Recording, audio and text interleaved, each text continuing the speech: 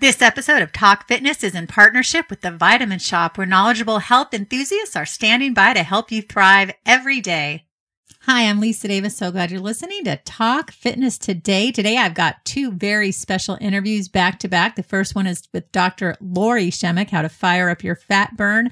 And the second is with Eric the Trainer, all about weight training and gals making time for ourselves so we can get in the gym, get fit, and feel great. So enjoy these two interviews. So glad today to have the wonderful Dr. Lori Shemek. She's the author of Fire Up Your Fat Burn. We're going to be talking about getting rid of that unwanted fat and keeping it off. Hello there, Dr. Lori. Hello, Lisa. Thank you for having me. It's so great to have you on. I honestly, if somebody said to me when I was in high school and I was eating peanut butter sandwiches and bananas late at night and trying to gain weight, that I'd someday be like, what's going on with my thighs? I would have told them they were crazy. But now I'm trying to lose some weight and I need your help just like you out there. So give us some tips and tell us a little bit about yourself. Yes. Well, that's what I do. I have clients, and they're mostly weight loss clients, and so that's my focus, and I love it because I get to see really dramatic changes and big smiles on people's faces.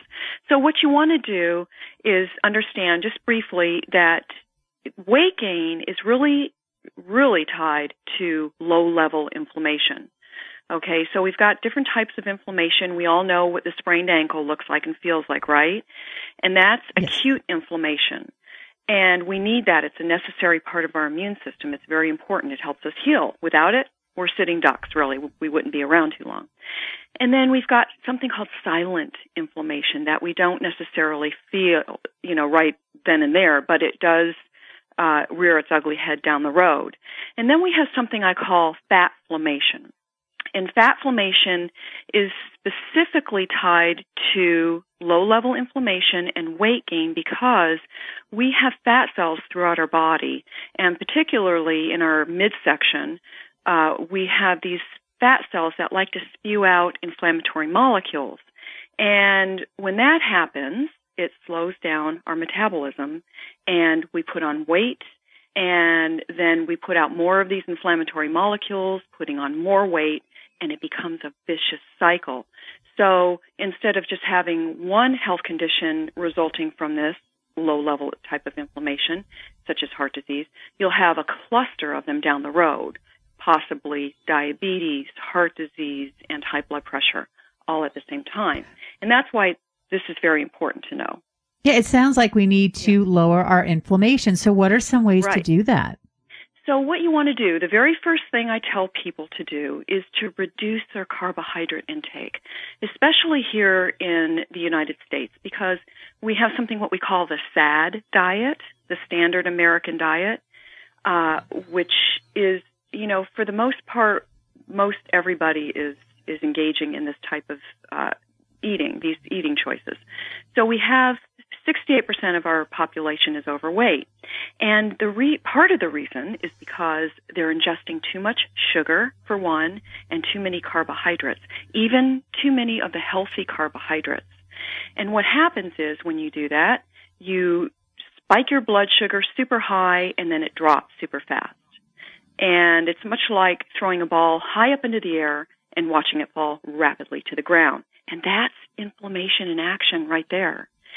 And another thing you're doing, you're triggering the hormone insulin. And insulin is not just about diabetes. It also is equated to optimal health.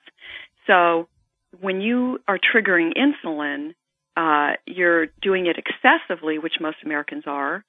That means that insulin's storing all that sugar that's circulating in your body, which carbohydrates do turn into sugar in the body, glucose, and it stores it in the cells, okay, for energy at a later time. But what happens is insulin, which is like a little Pac-Man, likes to gobble up that sugar and store it. It's always knocking on the cell's door saying, let me in. But the cell becomes really irritated with this constant knocking and then eventually ignores insulin's knocks. Okay, so insulin just turns around, goes away, and continues to circulate, and so does the sugar in your body. And, it doesn't only like to keep the fat there. It's just more of an inflammatory reaction, really. in the end. I see. So you need to cut out the sugar or cut down as much as you Ideally can, avoid and the it, yes. Carbohydrates. Avoid it. Yes. I cut out sugar about 7 weeks ago, and I feel really good. I did lose some weight. That's great. I just feel so much better. I tend to eat a paleo diet, except I do like my quinoa and my beans. So I guess I'm not real paleos are going, okay, that doesn't sound very paleo. But what do you think of that? Where you've got the grass-fed meat, the vegetables, little whole grain, just a little bit here and there, lots of fruits and vegetables. I actually used to recommend grains, okay, but we now know grains create that surge of insulin again. So here I go, right, with the same old, old. And so it's very important to, if they're still healthy in moderation, there are healthier types of, say, wheat, if you're not sensitive to wheat, that you can opt for. There's a grain variety out there called einkorn, and it doesn't have the effect. It's the traditional wheat that we used to eat back in the pioneer days, back in grandma days, even before that, actually, before, industrialization came along and changed everything about the way we eat and the way we process our food. So, sugar's one, carbohydrates, reduce them, okay? The next one you want to look at is water. Most people are mildly dehydrated and don't even know it. So that's another. Are there signs? Yes. Dr. Lori, that you can tell?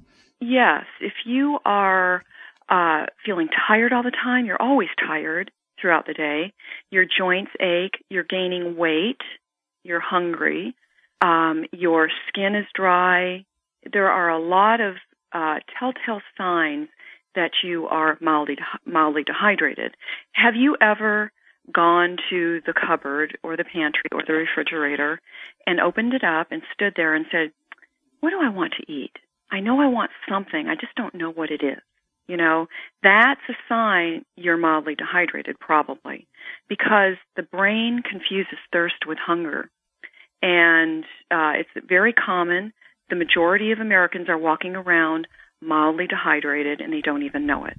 So weight gain ensues due to mild dehydration, because cellular function slows down when our cells are not optimally hydrated. And that means so does your metabolism. Oh, that makes sense. So I'm guessing in Fire Up Your Fat Burn, you're addressing these issues of cutting out the sugar and lowering the carbs, or cutting them out if you can, drinking more water. I'm assuming exercise plays into this equation? Yes, exercise is very important. But I have to say that nutrition is 80% of your weight loss, okay? Very important to note. Exercise is important as well. It's critical. It's that 20%. And there's a form of exercise called high-intensity interval training. Now, don't let this scare you off if you're not used to exercising, because you can always work up to what I'm going to tell you to do. And a good example of high-intensity interval training is to warm up for 3 minutes, okay? Now, I want your audience to know that it only takes 12 to 15 minutes. And so what you want to do is go all out for 30 seconds. You want to go back to a slow to moderate pace for 90 seconds and do that 8 times. And you're good to go 3 to 4 times a week. Be sure to check out Dr. Lori Shemek. That's Dr. LORISHEMEK. You can check her out at drlorishemek.com. Also on Twitter at Lori Shemek. I hope you enjoy the interview with Dr. Lori Shemek. Joining me now is Eric the Trainer. So stay tuned. Got Eric the Trainer. He's a Hollywood physique expert with over 20 years experience in celebrity physical transformation. Hello, Eric. Hi, I'm so happy to be on the show. Thank you so much. It's so nice to have you. I'm jealous. It's probably super warm. But Eric, we recently spoke, and I know that you train men and women differently. Talk to us about this. And is this something that we should be doing? And what difference does it make to really focus on the sexes in a different way? Well, first of all, I have to let you know that most of the women that I train are actresses. And actresses' needs and desires are very different than the needs and desires of the average woman. From a health perspective, an average woman can really benefit from using weights, and it battles against osteoporosis, it builds lean muscle mass, it helps them with their daily activities, and that's phenomenal. With a lot of the women that we train, we actually train them without weights and challenge them using only their bodies. for many actresses, we use no balls, no bands, no machines, no weights, and we challenge them in a very specific way using their bodies that really leads them to a sleek, beautiful physique, but it looks natural. The very hallmark of our female clientele here in Hollywood is it looks like I've never met them. They look like they just fell out of the sky perfect. There's no excess muscle mass. They almost look like Jane from the Tarzan and Jane series. And Jane doesn't go to the gym, but she looks amazing in a fur bikini. Here in the world of fitness, we measure your output, how hard you're trying during the workout, by something called exertion. And women specifically have the desire to work hard. Their pain tolerance is actually higher than men's. And so your willingness to give high levels of exertion is right there. And as a trainer, I recognize that. However, sometimes using weights, especially excess weights and machines with women, they have a tendency to hurt themselves because the bottom line is you don't really have testosterone in your body that helps supercharge your muscles the way that I do and perhaps their husband does. Instead, your muscles will never get to the point where they're oversized.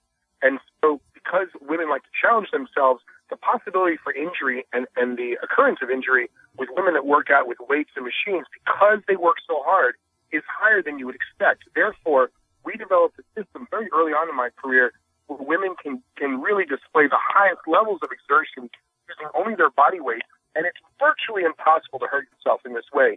So you can really go for it, if you know what I mean.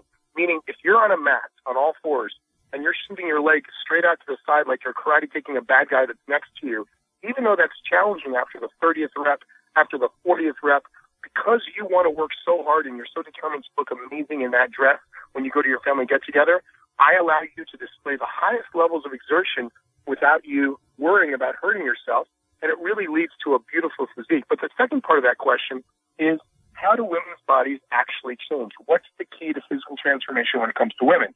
And the answer is, and this is after 23 years of experience working full-time as a trainer, women that challenge themselves from below the chest to right above the knee in that midsection. If I challenge you exclusively in that section, it actually creates a full body transformation.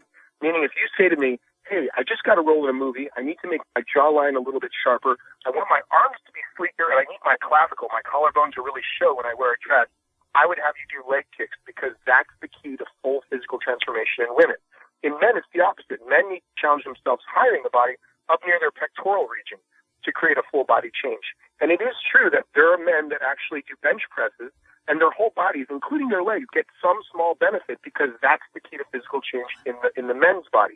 Remember, I'm a guy that works many times for 4 days, for 7 days, for only 12 days with a person before they go shoot a movie. So my methods need to be spot on. I have no learning curve, and I have to do my best because if these actors don't change in that short period of time, I'll never work for the producer again. Oh, wow. Yeah. So it sounds like there's a lot of pressure. Now, Eric, talk to us about some more examples of bodyweight exercises for women. You mentioned the kicking the leg out to the side. You also, when we spoke, you talked about when you do push-ups, you're supposed to do them very slowly up and down. Is that correct? Right. The way that we train women, the way that we train men is almost the polar opposite of each other, meaning if men want to build their pectoral regions and be strong, I have them do old-fashioned push-ups where they come down and they power up, just like you see Jack LaLanne back in the day do the push-ups. For women, we want their arms to be sleek and beautiful, but we don't want them to be overly muscular. So we do the opposite. We actually have women start on all fours, on their knees and their hands, and slowly lower their bodies, their torsos, down towards the mat, very slowly. The process of going from straight arm to touching your chest and belt buckle on the floor sometimes takes up to 12 seconds. So they're lowering themselves down in a slow and focused manner with their elbows tucked in, as opposed to men who shoot their elbows out to the side.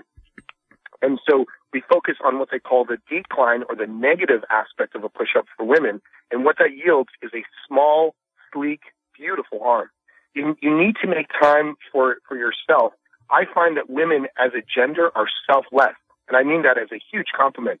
Your concerns involve children, husbands, boyfriends, extended family. You're very giving and you're very intelligent. But sometimes you put yourself last on the priority list, and ultimately it's really a losing proposition. So I encourage women to actually increase their standing in the priority list for themselves.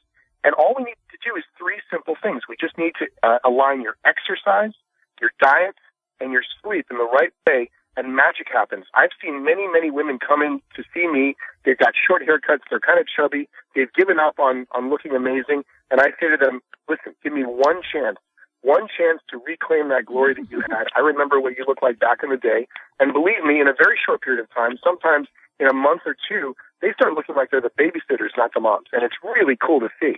If you'd like to learn more about Eric the Trainer, you can go to www.ericthetrainer.com. Thank you so much for listening to Talk Fitness Today. You can find us on social media at Talk Fitness and #2day on Twitter and Snapchat. You can also find us at Talk Fitness Today Podcast on Facebook and find me at Health Media Gal 1. Thanks for listening and stay well.